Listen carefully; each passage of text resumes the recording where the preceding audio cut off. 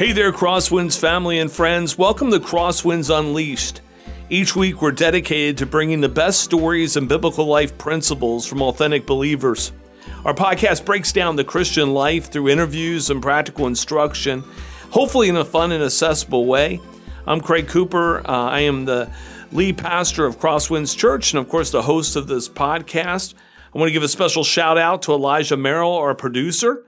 As I like to say each week, all that is good is because of what he puts into it. If there's anything that's not so good, I will take full responsibility. If you want to learn more about this podcast or anything Crosswinds related, head on over to our website at crosswinds.church. Joining us this week is one of my oldest friends. I mean that in two ways. He's older than me, and I've known him for at least 3 decades or so. Ken DePeel. Ken has been a pastor. He's now an insurance agent.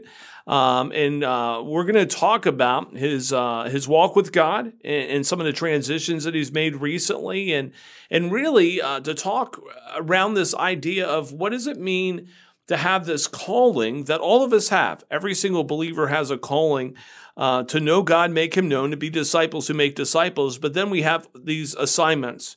That can be our jobs. It can be being a husband and so forth. And so we're going to jump into this. I think it's going to be a great conversation.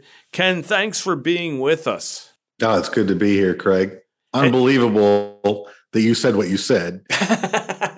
But it's good to be with you. It's especially good to be with your Crosswinds family. I think I was out there about 4 or 5 years ago. You were. And now I know how things went because I haven't been asked back since. But thanks for the podcast. Not true. People are still talking about how impactful that time was with you. But yeah, we've known each other for many, many years. And so I know your story, but the Crosswinds family doesn't know your story. And so I like to start a podcast like this with asking, how did you come to know Jesus Christ as your Lord and Savior? What, when and how? Yeah. So you've heard me tell the story in multiple formats.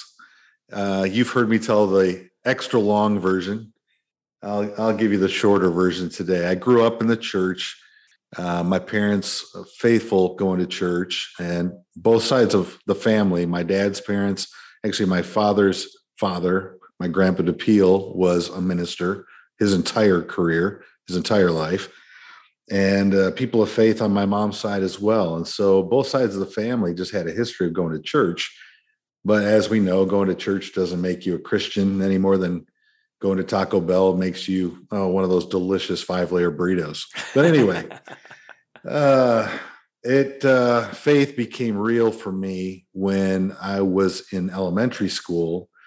But of course, what does an elementary student fully understand about faith? And so there was a lot of growth and growing pains along the way. And so for me, even though I prayed the prayer to receive Christ when I was in elementary school, just exposed to the goodness of God and wanted to give my life to Jesus and accept the work that he had done on Calvary for me. I didn't really fully understand that until I was in high school, even really going into college, where I rededicated my life and became much more serious about this pursuit of denying myself and taking up my cross and following after him. And so, for me, yeah, sure, I'd say I was saved. I became a Christian, a believer at a very early age, but I would say I wasn't really all in until 18, 19, when it really, to me, took root as to what it really means, the cost of following Jesus and the willingness to pay the price as best I understood. So we met, we were freshmen at Indiana Wesleyan University, and you're on campus, and you went to Indiana Wesleyan to study what? Well, I went there to study music education. I was, I was just telling the story the other day. I was actually running from what we'll talk about even more, a call to ministry. But I'm a really dumb runner. I ran to a Christian college. I had reached a point in my life where some of the decisions I'd made, I just felt really unworthy. I had sinned. I had fallen short in a lot of ways, very specific ways. And I just didn't think God could use me as a pastor. I thought here, God, here's my plan. I love music. I've had some incredible influences in the music education path that I've pursued. Tell you what, God, I'll become a high school music teacher. And so that was my arrangement with God. I'll become a high school music teacher and I'll serve students and I'll make a difference. I'll really impact students and their families, look for opportunities to share Christ. But I was not on a ministerial path. I was not studying to be a pastor. I was studying for music education, and it was a 4 to 5 year degree. And that's what I was doing. So what changed? Well, the biggest story is the fact that at Indiana Wesleyan, you have to take a New Testament survey class. And there was a prof there that I had never heard of that apparently was pretty popular in the Wesleyan church, a guy named Keith Drury. And I sat in the back of the class, tried not to get called on, like to goof around with my friend Donnie. And we had to do a commentary paper on any section of the New Testament we wanted. So I chose James chapter 2, the whole section on faith and deeds. And that was really a big part of my journey to that point. Was I felt like I had faith, but my deeds were lacking. And so that whole section of scripture really intrigued me. And so I did the paper. The time comes a couple of weeks later, he's handing the papers back. He hands everybody's paper back but mine. And he says, "Hey, DePiel, I want to see you in my office." And I'm like, I did not plagiarize. I worked hard on that paper, probably as hard as anything I'd worked on so far my freshman year. And got into his office and I said, "Is something wrong with the paper?" He said, "No, great paper. I can't help but ask, I'm reading through this paper. I can't help but ask, are you running from a call to ministry?" And well, I broke down because I crashed my car when I was 18. God spoke to me in this moment on an empty highway up in Michigan where I grew up. And God had said, "Get your life right. I want you for the ministry." But because of some things that I did following that incident, I just thought I'm not worthy. And so through tears, I told Professor Drury, "Man, I'm not worthy. Yeah, I'm running from a call. I'm just not worthy. I can't be a pastor. You don't know the things I've done." And he said, "I think somebody failed to teach you or help you understand that that's the point, right? None of us is worthy." Yeah, that's right. None of us is worthy. And he's like, "I can't settle that call for you, but I do want to remind you that you'll never be worthy. I'm not worthy. None of us is worthy. That's why Christ came. That's why he died. That's why he rose again. So why don't you try and lock that in before you give up on this call that you sense God is asking you to follow." Wow. So how long did it take from that conversation to you changing your major? Oh, man. For me, it was another 1.5 2 years. You know the story, but I know your listeners don't. First of all, I was dating a girl on campus who's now my wife. And Karen would regularly say to me, which, by the way, Karen's had a rough couple of years. Imagine being named Karen during COVID. It's just been, and she's a middle manager at a hospital. I feel so bad for Karen. But anyway, Karen and I were dating, and she was so happy that I wasn't studying to be a pastor. She would say that to me regularly. She would say, "I'm so glad you don't want to be a pastor because I could never be a pastor's wife." And I really liked her. And I was in love with her. I wanted to marry her. And that in my mind, it put a lot of pressure on me. Like, oh man, if I change my major, if I submit to this calling, what's going to happen with her? And then, honestly, then you came along, and I was actually reflecting on this with a friend about a month ago. I remember you and I made a connection, and I remember you invited me to, meet once a week in a study room in a dorm for an hour. And I'd never done that before with any guy. And it just felt really foreign to me. I remember asking you, "So what are we going to meet? What are we going to do in this time together?" And you're like, "Well, just catch up on our week and pray together." And I was like, okay. I just never, I was surprised. I grew up in a church. I grew up in a youth ministry that it was really good, but we had never practiced those kinds of spiritual disciplines of just one-on-one mentoring, encouragement. And so doing that with you, and then just having some other friends lean in and affirm what Keith Drury had said, that you're not worthy. And so I remember, maybe you remember, I finally was just so restless. One night I sat out, there was this quad area where the clock tower was on campus. I don't even think it's there anymore. But I sat down and I told God, I'm going to sit here until you give me a sense of peace and release, that I can get out of my major, that I can step into what you want, and that whether Karen sticks with me or not, it's pretty much the old chorus, right? Though none go with me, yeah, right. Still I will follow. And I sat there for, I think I literally sat there for about 4.5 hours. People were passing by like, what are you doing out here? And for me, it was, I'm just taking care of some business with God. And about 12:30, I finally felt sensed, and I don't know, was it God? Was it me? Was it me finally understanding what God had been trying to tell me all along? All I know is this: about 12:30 in the morning, I got up, went inside, went to bed. First thing in the morning, went to the registrar's office, changed my major, called Karen, said, let's meet for breakfast. Told her, thinking she was going to break up with me. And she said, oh, I knew this was going to happen, and I love you. And things just began to fall into place. But yeah, interesting moment that, that's sitting out there for 4.5 hours, just allowing God to quietly, by his still small voice, speak to me about, following that call.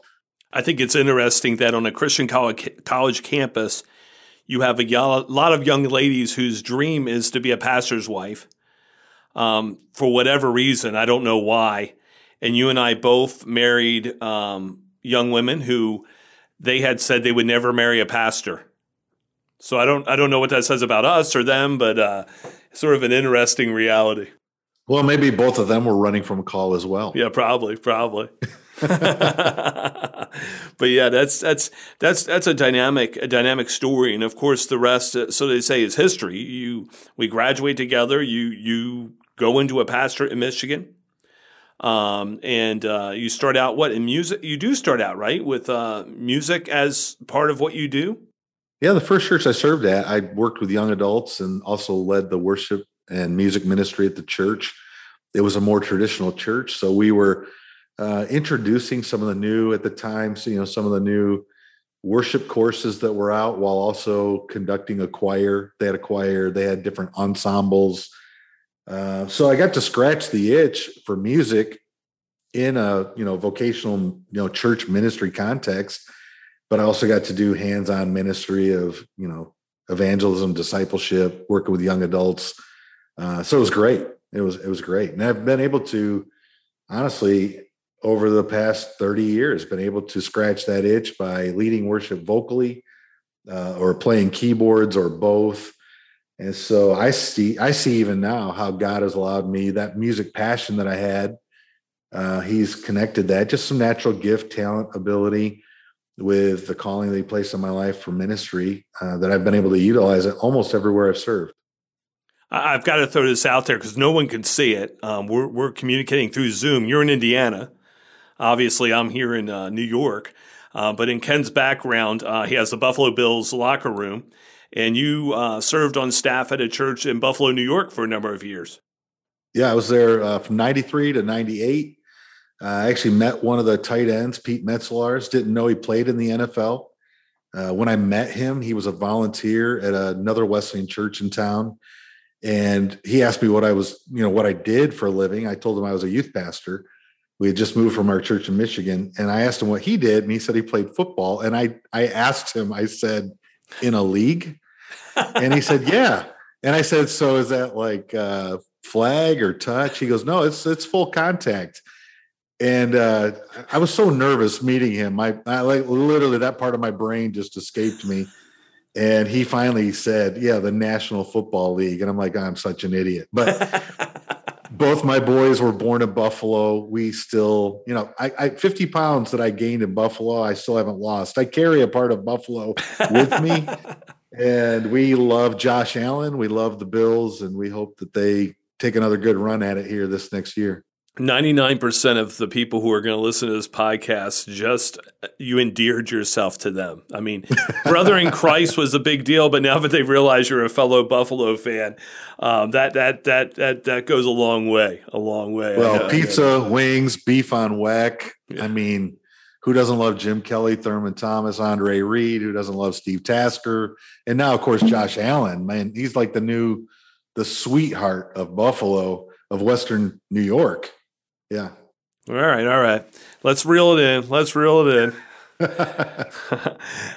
So let's sort of make sure we're on the same page. So here you are. You're now a pastor. And how long did you pastor? How long were you on staff pastoring? I was a staff pastor, in different capacities for almost 30 years. Yeah. Just short, 29 years. And you've done a lot in the church. Like you were college ministry. You've done music, student ministry. Connections, assimilation, lead pastor. Yeah. Just a discipleship, just a whole gamut of things within the church. And go ahead. No, go ahead. I was just going to say it, for me, the beauty of being an assistant pastor is the variety of opportunity. I mean, I was a lead pastor for 7 years.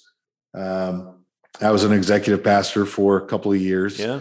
But most of my ministry emphasis was kind of helping the infrastructure. I'm better at vision carrying than I am at vision casting.